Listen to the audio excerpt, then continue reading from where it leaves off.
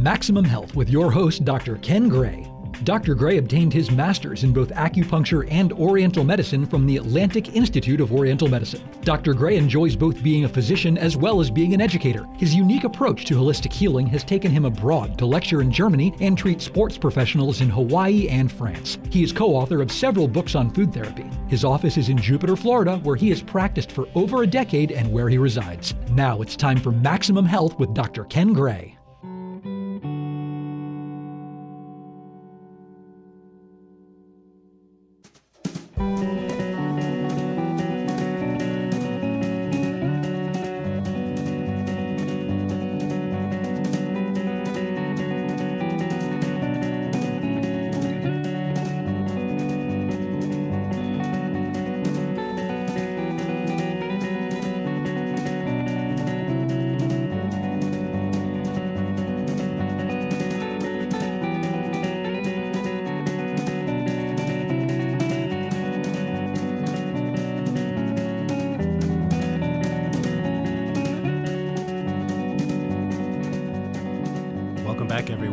Maximum Health, Quality Living, podcast and radio show with yours truly, Dr. Ken Gray.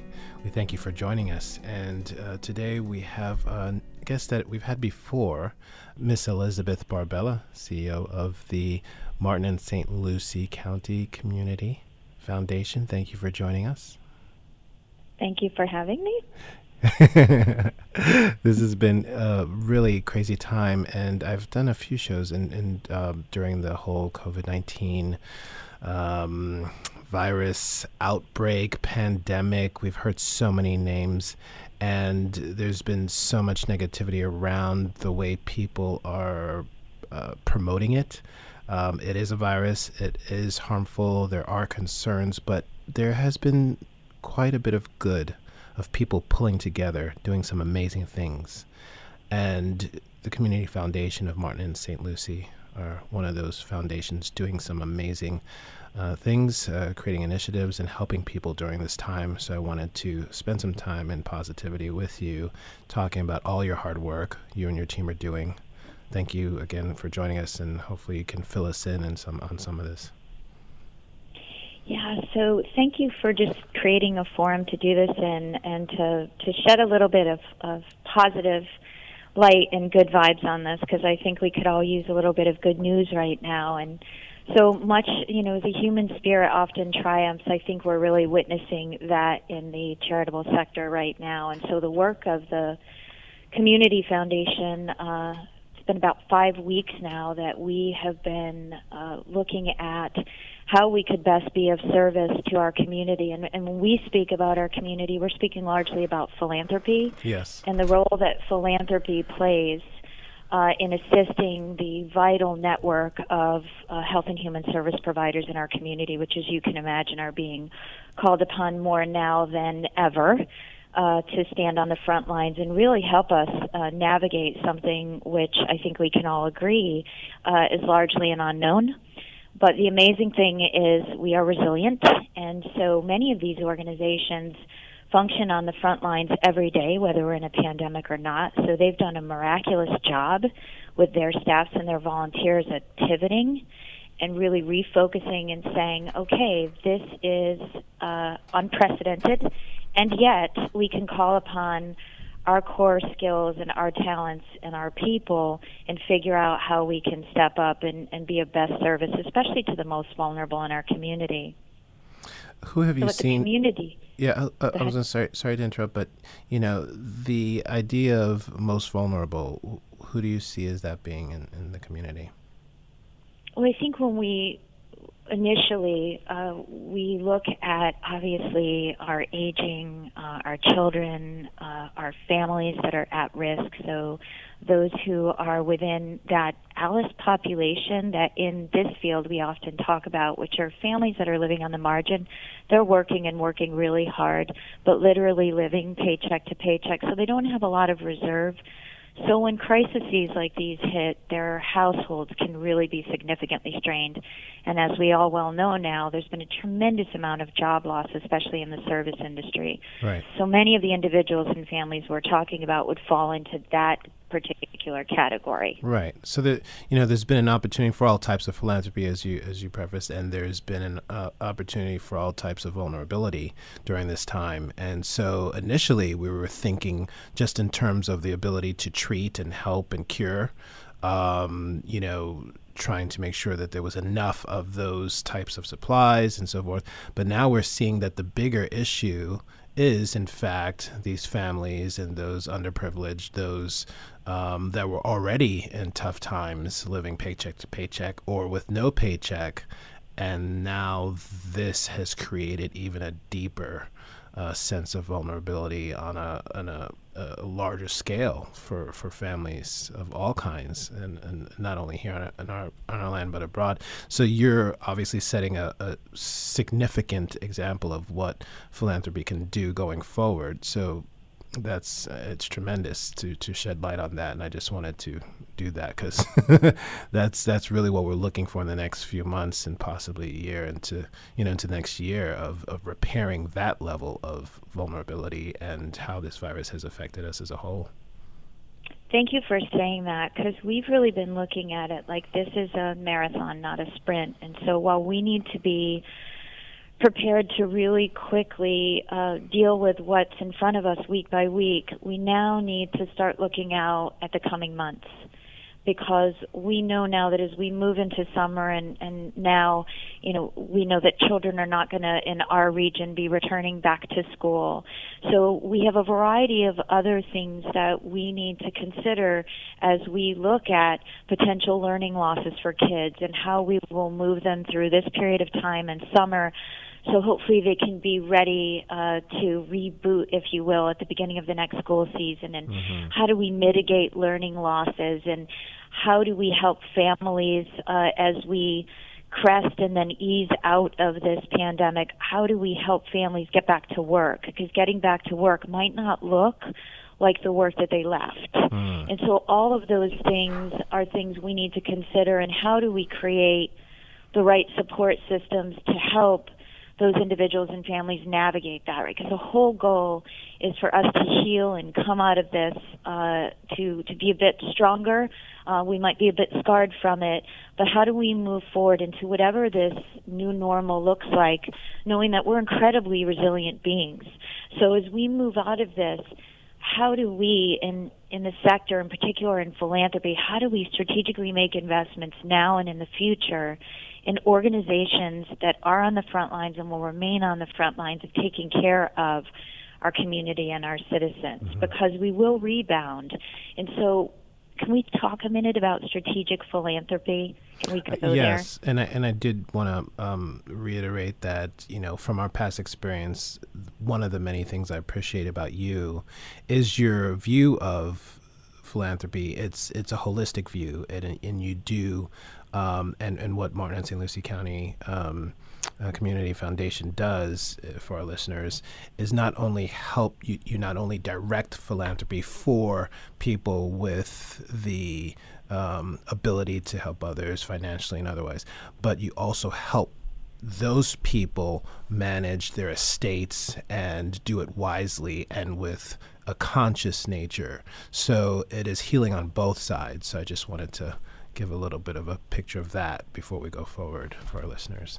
Thanks.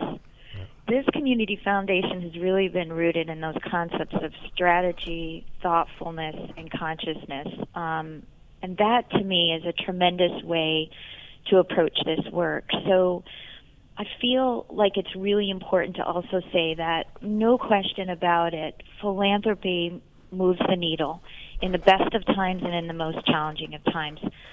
But these charities that have been clicking on all cylinders for a long time, but even more so for the last couple of weeks, these people, both staffs and volunteers, are putting themselves out there on the front line. So we have the medical community we've been talking about, and first responders.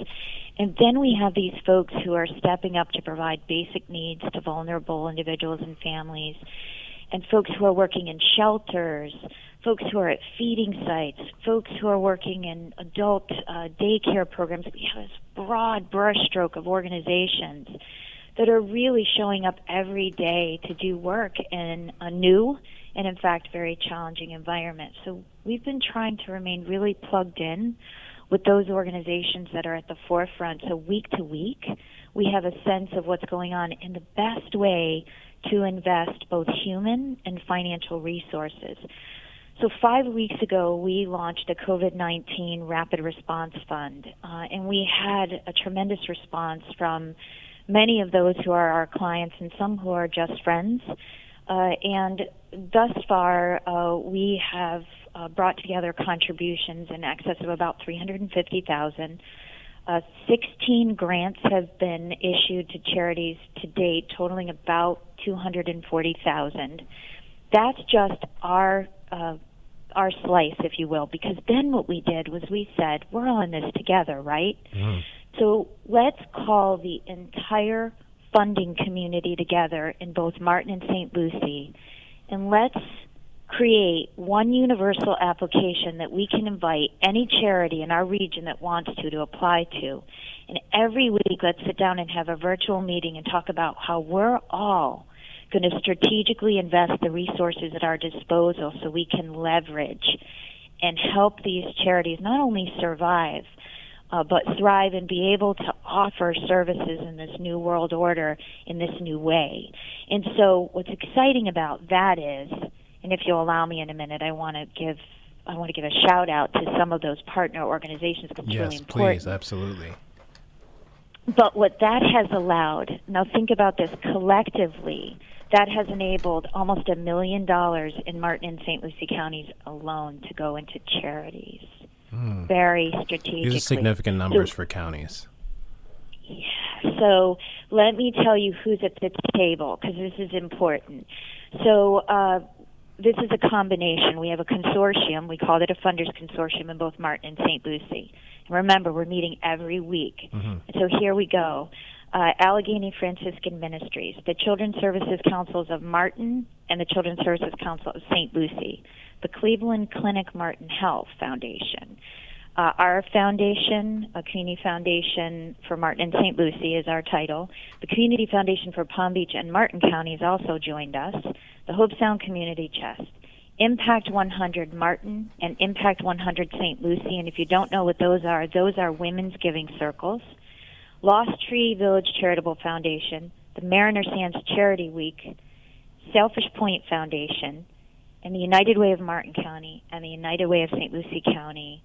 And we have partners rolling up to that table on a weekly basis. And so we literally spend an hour on the phone and we look at any applications that come in through this really robust online grant software system that we have here at the Community Foundation.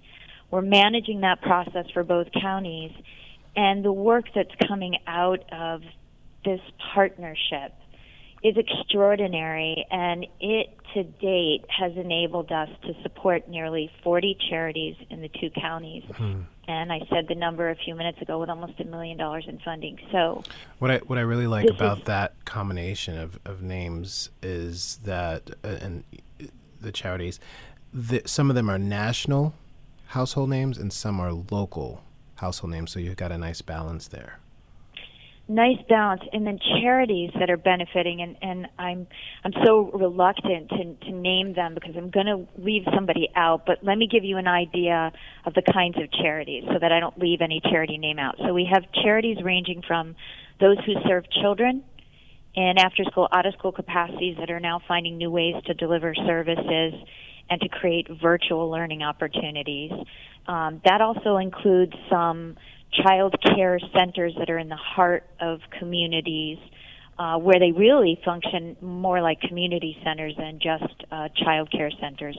We have shelters, both child abuse and neglect shelters and domestic violence shelters represented in our list, mental health organizations, elder serving organizations, developmental disability serving organizations, basic needs organizations, which have been really important in this first 5 weeks and will continue to be. So these are organizations that are helping folks put food on the table, keep the lights on, and keep the roof over their head.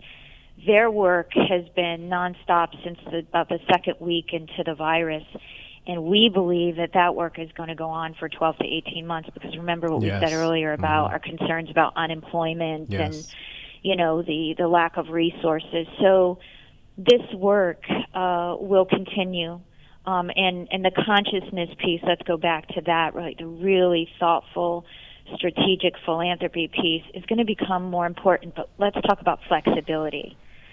So the wave that's been coming in philanthropy across the country has really been this idea of partnership between the not-for-profit sector and those who have financial resources, those who are grant makers, and about giving organizations an ability to have some flexibility with grant dollars, trusting them once they demonstrate that they're sustainable and viable and that they have a good, solid infrastructure and that they're good fiduciaries of money, giving them the flexibility to utilize grant dollars in ways that will allow them to control those monies and make decisions on a monthly, weekly, quarterly basis versus traditional grant making, which was sometimes a little myopic. Here's a grant, it's for one purpose and there's no flexibility. So what's happened now as we get into COVID, and this is not unique to our area either, nationally, the National Council on Foundations launched a pledge and said, during this unprecedented time, we're asking community and private foundations to step up and take a pledge about being flexible and nimble and allowing organizations some flexibility with grant funding. So we've been looking through that lens a lot too, is how do we understand what we're giving money for, but trust the leaders of these organizations to give them some room, because they're really needing to face changes not yearly, not monthly, but literally weekly during this pandemic. That is so true. And I'm, as you're telling me all of this, I'm thinking we mentioned unemployment, but the long-term issue is, and one of the things is you said philanthropy moves the needle. And that is so true because these are independent individuals, a lot of them that are concerned and have the ability to help, and you are making it so that they know where their funding is going. Now, we have obviously a huge amount of individuals across our country and across the world, but let's talk about our country and then even focus the lens on our Martin and St. Lucie counties, who, yes, there's unemployment, but the day everything goes back to quote unquote normal in terms of the ability to work again, be around each other, so forth and so on, there's going to be a number of businesses that are no longer up and running. They just disappeared. They're no longer there because they couldn't survive because they wanted or waited on funding from the government that never came. So there's a level of the community that needs to be bolstered, held up, and really dealt with on this level. And it seems that what you're doing is preparing for all of this. And so, yes, that nimbleness, that week to week, that need for an awareness on this level is so key, because we don't even know what the true picture of this aftermath will look like. We don't. And so really, for us, it has been looking at things, I want to use the terminology like bite-sized pieces, if you will. So right now it's been about what is the immediate response. But as we look at the coming weeks and months, that's where we're starting to say, okay, this is what we've seen in the last 5 or 6 weeks. Here's what we know from communities that are a little farther along in this pandemic than we are. And then here's just what we know about what recovery from any kind of disaster or economic crisis means. And so with that information, knowing that, right, every incident like this will have its own nuances and uniqueness, we still know some things that can help us get prepared. Mm-hmm. So this funding consortium, while it is dealing with the immediate, is also now beginning to say we can't take our eyes off what's in front of us, but let's look out to the future. And so I will say for us, and I can't say enough about the partnership that we've established with both the United Ways and both Martin and St. Lucie County, because our organizations have been in constant communication, because we tend to deal with those individuals who are giving on an ongoing basis in our community and who call for guidance. So we've been talking to them about metering out their gifting, meaning, yes, now is very important, and we need to be able to respond quickly and stabilize, but we also need to understand that the role of philanthropy as we get 3, 6, 9 months down the road is going to be equally as important.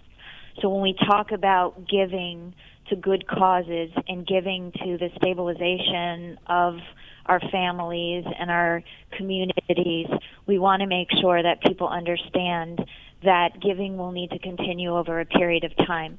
So we want to thoughtfully meter out, and that is the conscious part, right, of the philanthropy, is knowing what is down the road.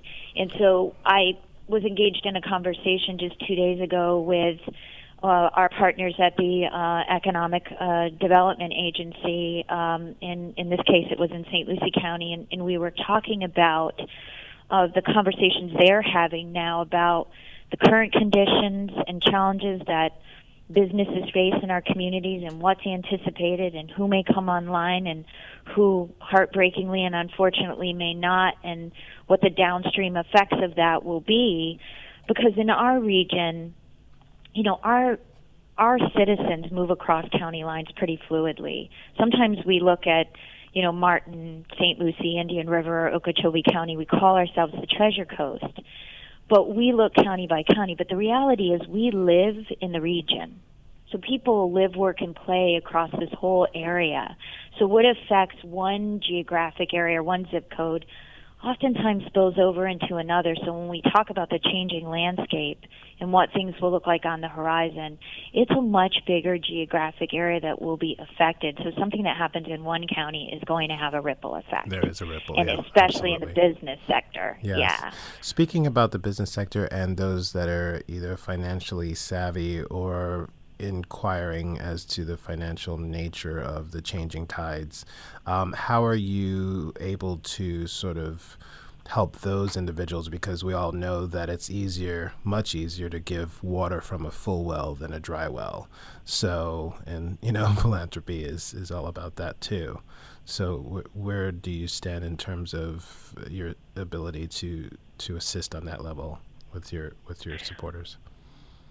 Well, I think we have talked to people that fit into a couple of different definitions, for lack of a better terms, when we talk about contributors. So we have contributors that are giving on a regular basis, and they're giving in varying dollar amounts, and some of their giving may have been impeded by the effect of the market.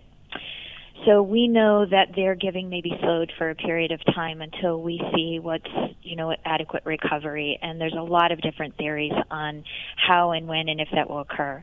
We have other very generous individuals who have been affected by the vulnerability and volatility, if you will, in the market, but still have capacity to give, and they're going to continue to give. And we will work very closely with them about that metering out of their giving, if you will.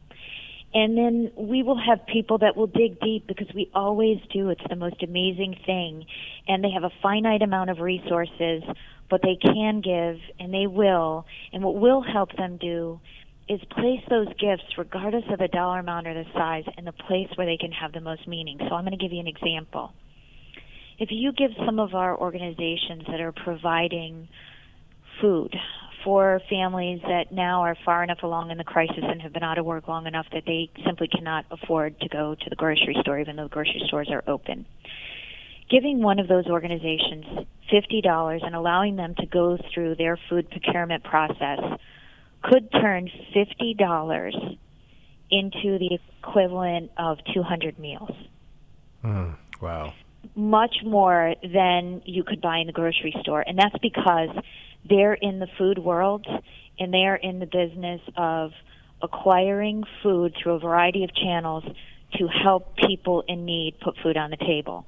So a well-placed gift of any dollar amount, that's where I believe the whole funding consortium rises and shines, is when we have contact with people like that, we can say, what do you have to give? What's really important to you? And how can we help you give it in the space or to the organization that will be able to make the greatest use of it, whether it's $1, $100, $1,000, $100,000. So that's the well-placed strategic philanthropy part of our conversation. So I believe that, does that answer? I want to make sure that I'm answering what you asked. Absolutely thorough, and I think more than anything, it gives those that are interested in helping a way of helping and supporting and offering hope. And hope them in themselves, because I think it's sometimes you watch all the news, you know of distant family members, friends, other communities, the communities at large, what's going on, and you feel helpless, and you don't know who to turn to help, and you're offering a really wonderful way to not only help but gauge that help in an appropriate manner at a time when there's so much uncertainty. And I thank you. I really do. And I think everyone listening thanks you. We do so much, Dr. Gray, with financial resources and human resources in terms of volunteerism. And so I don't want to step into your lane too much, but the other thing that has really occurred to us is that in this time, when we know now, and many people know people who have been affected by the virus, that compassion is the other thing that we have to give, right? So if you can get on a Zoom call with your neighbor or friend who might feel up to spending 5 minutes on the phone with you, and you can just check in and say, it's going to be okay, we got you, we're thinking about you, get better, take care of yourself. Like, words of encouragement have a tremendous amount of value as well. So while we may not sometimes have financial resources to give, or we're in a population that we just can't go out and volunteer to be a part of the organizations who are on the front lines, there may be some other things we can do, and technology has really made all things possible. Absolutely. This has been Elizabeth Barbella, President and CEO of Community Foundation of Martin and St. Lucie counties, and we thank you for joining us. And if you missed any portion of this amazing show, please, we're on all podcast formats. Thank you again for joining us, Elizabeth. Thank you. It's my pleasure, as always.